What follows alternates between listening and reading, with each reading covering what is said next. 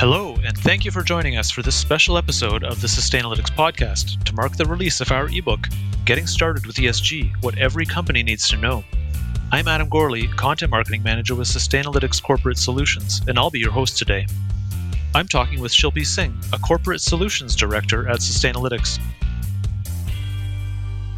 Thank you for joining me today, Shilpi. I'm looking forward to our conversation. But before we get started, can you tell us a bit about your role at Sustainalytics? Thanks, Adam. So currently I'm a director on the Sustainalytics Corporate Solutions team, which is a fast-growing business that provides sustainable finance services for issuers, corporates, and banks, alongside enhancing their understanding of the ESG topics and sustainability activities. So the key objective of my role really is building and delivering commercialized ESG services for companies. We aim to support them with the ESG data, knowledge, and guidance to structure future strategic road mapping and risk mitigation through our ESG insights and performance analytics offerings. Thanks for that great intro. We're going to talk today about factors all businesses should consider when they're starting an environmental, social, and corporate governance or ESG program. Like any important business activity, ESG begins with high-level buy-in, and it requires planning, resources, expert advice, and an action plan, including how to report the results to internal and external stakeholders. Over the next half an hour or so, we'll be discussing some of these considerations in greater depth. So, Shilpi, to get started, can you tell us about some of the ways an ESG program can produce value for companies? Certainly. So it's been observed over years how embedding ESG is becoming more and more mainstream for investors and is critical to long-term competitive success for corporates that are looking to create a stronger brand. So for instance, a robust ESG program can really open up access to large pools of capital. There has been a meteoric rise in ESG-oriented investing, with the global sustainable investment doubling in 2021, for instance, at about USD 35 trillion, and it is expected to be close to USD 53 trillion by 2025. This would be almost a third of the global assets under management. That is considerable value, right, for corporates to derive from. That's an incredible number. What are some ways ESG financing is affecting companies? Innovations like financial instruments, which are sustainability bonds, it could be loans, they've been on the rise. Investment funds and ETFs that benchmark indices using ESG criteria are also deploying significant capital towards companies that execute sound ESG policies. And these are long-term oriented shareholders, that can potentially fuel demand for a company stock. So we've observed that investment firms are also incorporating ESG valuations in their portfolio risk management, which is ultimately a telling indicator that capital will continue to flow towards companies with strong ESG programs and practices. Is there a particular case that stands out to you of a company that has expanded its financing options through sustainable financing? Allbirds came up and it's now trading on NASDAQ. So in this case, not only did the company review its ESG practices before going the IPO way, they also included the ESG rating by Sustainalytics, where they were reviewed on various material ESG issues in their filings. And as acknowledged by their CEO, Allbirds got exposure to a lot more pockets of capital as a result of people seeing their genuine and authentic leadership that they were putting forward on ESG parameters. What non-financial ESG factors are creating value? The hiring and retailing of top talent is certainly a driver for companies when they embark on their ESG planning. Millennials care deeply that the companies that they work for and businesses that they support embrace values that are aligned with their own, which are environmental and social responsibility related. So given the high cost of employee turnover and ensuring skilled talent is attracted by these forward-looking organizations, setting up of ESG programs and transparent communication around it supports employees to align values. Further, effective practices on ESG topics can help companies unlock their competitive value and understand reporting and stakeholder communication expectations also. Companies that examine their ESG strengths and areas of improvement with respect to competition, they are able to better identify which strategic opportunities are there and also are better prepared to meet competitive challenges. Mm-hmm. And are there ways that companies can set themselves up to the greatest benefit from their ESG programs? Yeah, there are some key practices that companies could adhere to in order to fully realize the benefit of proactive stance on ESG issues. The first one is an identification of appropriate ESG criteria or material ESG issues, as we call them, which are applicable to their industry, and then to what extent they are applicable to the company itself, which can vary within the industry. Okay, can you give me an idea of how this works? So at Sustainalytics, our analysis covers 5 or 10 material issues for each industry to keep it as close and relevant to the company's business model as possible. From a company's side, this can be done by conducting a formal stakeholder analysis of various material issues and ranking them on a materiality matrix to finally lead to the ones that the company finds most applicable. Thanks. And what comes next? Once the material issues are identified and are aligned with the corporate strategy, it would put the company on a more robust path to set its short, medium, or long term objectives, which could be relevant and ambitious and support them in addressing the most financially material ESG issues. A great way to ensure transparency and progress is actually being able to monitor these objectives and report them on a regular basis. Disclosure of ESG policies related to business ethics, environment, code of conduct. These are areas where we've seen that making sure that these policies are publicly available and they have that transparency and visibility provides more stakeholder confidence for a particular corporate. We've also seen having that leadership sign off and direct oversight as early as possible in the ESG program and planning process would really be a key aspect to a successful ESG program for a corporate. That's great. That's really helpful. And what about the early obstacles? What stands in a company's way when it comes to starting an ESG program? Yeah, that's a good question because it can't all be positive. So, for example, we've observed that the most common obstacles for companies when starting on their ESG journey are typical cost and benefit trade off, limited leadership buy in, unavailability of ESG teams, especially for small or mid cap companies. And I think initially getting an understanding of where they currently stand on their ESG journey and what is best for a company in terms of material topics is certainly something where they need support, right? Right. You mentioned before how important it is for companies to clearly understand which issues are material to them. It seems like it would be challenging gathering input from diverse internal teams, each with different priorities. ESG teams need to bring together input from internal teams, which could be investor relations, health and safety, risk management, marketing, supply chain departments, and many, many more internal departments, depending on the size of the organization and how spread out they are globally. So ensuring that all these stakeholders within the organization, they understand why these ESG teams need to do what they need to do and what is the overall value proposition is a key obstacle that initially we've observed companies and their stakeholders face. Okay, so a company has figured out the ESG issues that are material, and all the teams are on board. What's the next challenge? Yeah, for companies to know where should they focus, where should they invest out of the material issues that they've identified, whether something should be included in their roadmap within the 2 years or should it be a 4 year, 5 year project. Really prioritizing those topics is another obstacle. A company that, for example, spends vast sums of money really trying to address every conceivable ESG issue will likely see that its financial performance could suffer, whereas companies that focus on material issues that are more relevant to them, they are actually able to outperform the ones that do not. I'm interested to hear that those companies that focus on the material issues that are most relevant to them see the best performance in their programs. Now I want to turn to 4 strategic focus areas for companies when getting started with an ESG program. Those are gaining buy in from top leadership, as we have touched on, understanding your own situation with respect to ESG, which we've also touched on, and then developing your ESG strategy and sustainability reporting. I guess we've touched on most of these in some way or another. So let's get to it.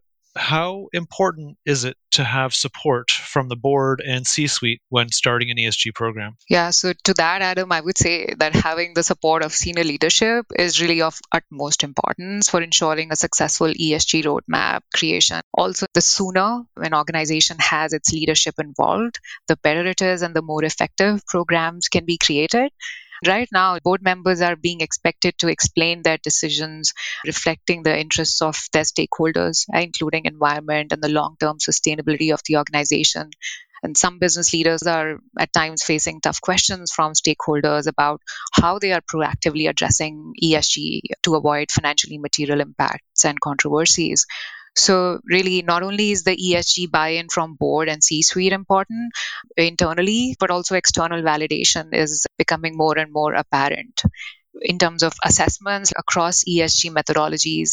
Senior leadership oversight for ESG planning and policies is something that is considered when evaluating a company on ESG practices. So it sounds like companies really need to commit if they want to set up an effective ESG program. How does that leadership commitment support a company on its ESG journey? This really shows how important it is also for external visibility in terms of commitments that are grounded in the organization's business strategy and to show the authenticity to its purpose. It demonstrates to stakeholders that the organization's leaders have integrated ESG into the way they think about the business. And overall, this would support not only ensuring priorities that can be identified and are in alignment with management, but also points to the seriousness, of these strategic initiatives.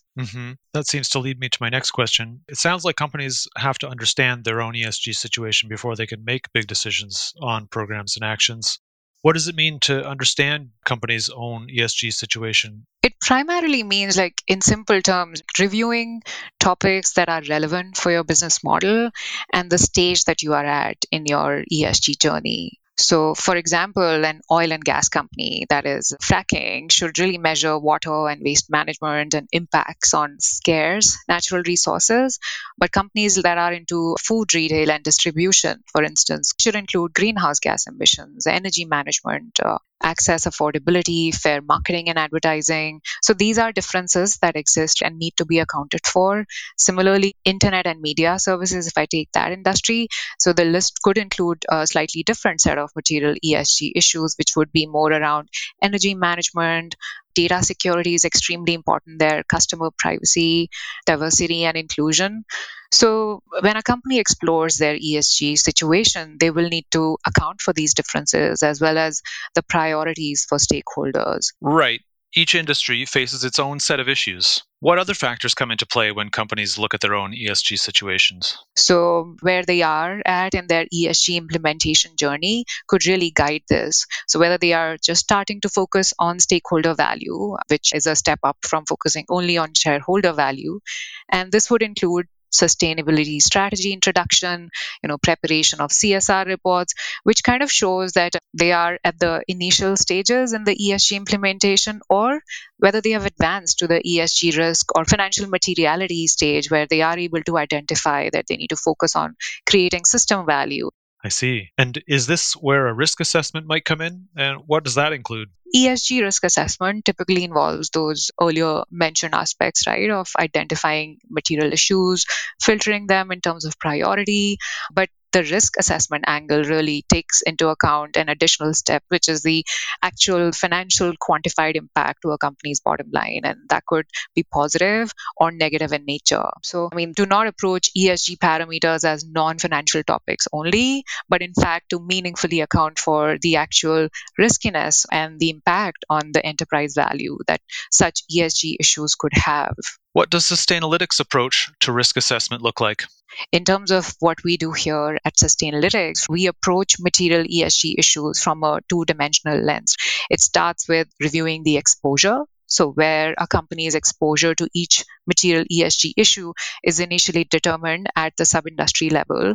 This could include betas, which are also updated from time to time. It would also involve controversies that companies are part of, and that could be, again, on a dynamic basis. The second factor is the management dimension, where we measure how well the company is mitigating its exposure. And for some companies, a portion of this risk may be considered unmanageable. That generally can happen. Can you give me an example? So, an oil and gas company is not able to fully eliminate all its risks related to carbon emissions. So, that is factored out of the calculation. This is how generally the risk assessment, the portion of the risk that is manageable, is finally reviewed. So we want to focus on the risks that a company can manage, not the ones they can't do anything about. We want to understand how the company's performance is reflected by its policies, its ESG programs and practices, and the quantitative performance measures. So, really, accounting for those two dimensions gives us a complete risk assessment for a company. This would finally have the typical steps that I mentioned earlier and a risk status where we can take into account what are the various unmanaged risks for each material issue. And leading from that, a risk profile of a company can be set up. Another aspect of understanding your own ESG situation is the competition. Is it important to understand what your competitors are doing with respect to ESG? Definitely. The way ESG is evolving, competitive analysis is a great way for companies to learn from the market. They can benchmark themselves and they could keep a tab on emerging regional topics and examples where peers could be leading them in certain areas, but also leading the industry. So, this is important not only for companies that are relatively new to ESG, looking to set up their ESG programs, but is also relevant for companies that already have that strong ESG leadership or are best in class performers. These companies can use peer mapping as a useful tool to consistently keep their competitive edge. In the risk management area, they could actually identify reallocation of resources and personnel to address core exposure concerns and curb any future non compliance issues and overall improve their managerial oversight. Thank you. So now you've got leadership behind your ESG efforts and you understand your company's current situation. What about developing a strategy? That probably has some people worried. We've discussed some of the key elements already, but is this something a company can do on its own? So, my first response to that is yes. Companies know their own programs better than anybody else. They know their current structures best. But from what we've observed, it is certainly helpful to work with specialists. So, those could be external consultants, they could be ESG ratings experts. I mean, really, what they are aiming to get is a team or a stakeholder that can provide to them insights about their own organization, not only on their current status, but also the proposed next steps. ESG ratings providers, they have access to vast research of public and private companies, resulting in data-driven assessments. And the depth and breadth of the ESG expertise can help companies identify their ESG strengths, weaknesses, their gaps, what are the current industry trends, and a lot more. So, yes, companies can definitely start on it on their own, but I think they'll know best whether it is something they can internally manage at this stage or they need to draw on the expertise of these ESG research firms or consulting frameworks from outside. Makes sense. And what can companies do to avoid getting stalled during the development of their ESG strategy? The key thing is to be ambitious, but at the same time, be also realistic, right? To make sure that there is sufficient transparency is important because that makes them accountable to highlight that performance to their external stakeholders. And at times, this progress might not happen as quickly, right, as they might have expected. So, in terms of the roadmap, things could have looked different, but practically, reporting and communication delays could have come up, or data tracking, data collection could at times have been a challenge. But the idea is to continue to make progress, ensuring that department heads internally who might not have been directly involved in any ESG topics until now, ensuring that they're on board with these sort of reporting attempts and the significant amount of time and effort that can be saved. Making sure that these department heads understand why this is being done is also a good way to keep any sort of delay risks at bay and not pause on that ESG strategy and the implementation plan. Great. So we're getting near the end now. The final focus area is communication and reporting. What do companies need to know about reporting standards? Well, this is obviously an important factor in an ESG program, I feel like companies shouldn't let it stand in the way of their progress on ESG. Yeah, so you're right. There are certainly a lot of global reporting standards that have come up, and it should not be a way to actually impede their progress, but actually a way to support companies in reporting. That is how they should approach it. There are many global voluntary relevant reporting standards in place, which are SASB, there's GRI, there's TCFD. It can get overwhelming for companies to decide which one should they opt for. Some of these standards do include industry specific aspects or focus on topics which are financially material versus ones that could have external social or environmental impact. So, even within the reporting standards, there is a difference as to what they're trying to achieve. Ultimately, it would be dependent on the company's size, which industry they're from, how they are placed geographically. So, in terms of reporting, are there issues that companies should be looking out for? What are they going to be hearing about from investors and other stakeholders over the coming months? Given the recent pandemic and certainly the growing importance of the S in ESG, some of the key trends for companies have been to focus on sustainable supply chains and data privacy and security, the significance of human rights, as well as innovation and product responsibility have become more apparent. Similarly, climate change disclosure, quantified impact of that, and related environmental topics, they do continue to gain momentum and will be something investors and stakeholders scrutinize globally. What about disclosure? For corporates in Europe, the Corporate Sustainability Reporting Directive, which replaces the NFRD, that is set to go live in 2023, that targets corporates by introducing updated standards, mandating many EU companies to report against ESG metrics. In March 2022, the US SEC proposed a new climate disclosure rule that is expected to have a major impact on the way companies report their climate risks, and it also impacts reporting on scope 3 emissions. It has asked for listed companies to disclose any climate related risks that could potentially affect their financial stability. This is the first mandatory federal reporting requirement that has been visible in the US. So these are regulations that companies should certainly be aware of, depending on how much their market cap is, whether they're listed, non listed, and which region they lie in. Thanks. Now, I see ESG communication as a process involving ongoing discussions with stakeholders, key internal teams, and the communications department. How should companies plan to communicate their ESG programs? Yeah, so communication is certainly an important topic, right? Once the company has determined their appropriate criteria for their ESG framework, the next steps are to establish ambitious metrics, measure them on a regular basis, and share progress publicly.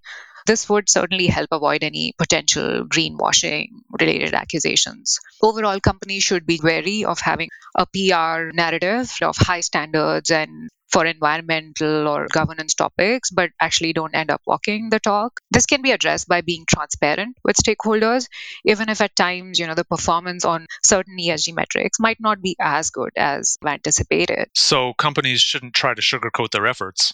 What else? Keep in mind that investors generally have a number of criteria that they use to determine whether a company is greenwashing or truly integrating ESG policies in their business practices. Companies that are truly committed to executing their ESG policies and to communicate that voluntarily, they should actually be reporting on their progress towards meeting those goals to all stakeholders. That can be done via the annual CEO letters, for example, that some companies do. Annual reports definitely are a way to communicate it widely and a best practice. Internal corporate communications are also important for internal stakeholders who want to know about how a company is performing on their planned ESG metrics. And annual sustainability reports, which could be on the website or released widely in an integrated format, are another option for companies to communicate very transparently and widely. Another aspect could be leveraging a recognized third party rating service, which can add credibility to your ESG story. So, these are some of the ways in which companies communicate their results, their plans, and also their progress transparently.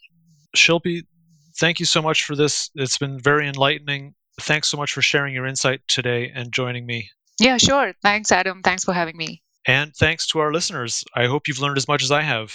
If you want to know more about starting an ESG program, you can visit sustainalytics.com and download our recent ebook called Getting Started with ESG: What Every Company Needs to Know. The ebook looks at what ESG is, why it's important, the benefits and obstacles, and key actions companies can take. Join us next time on the Sustainalytics podcast and subscribe on your favorite podcast app.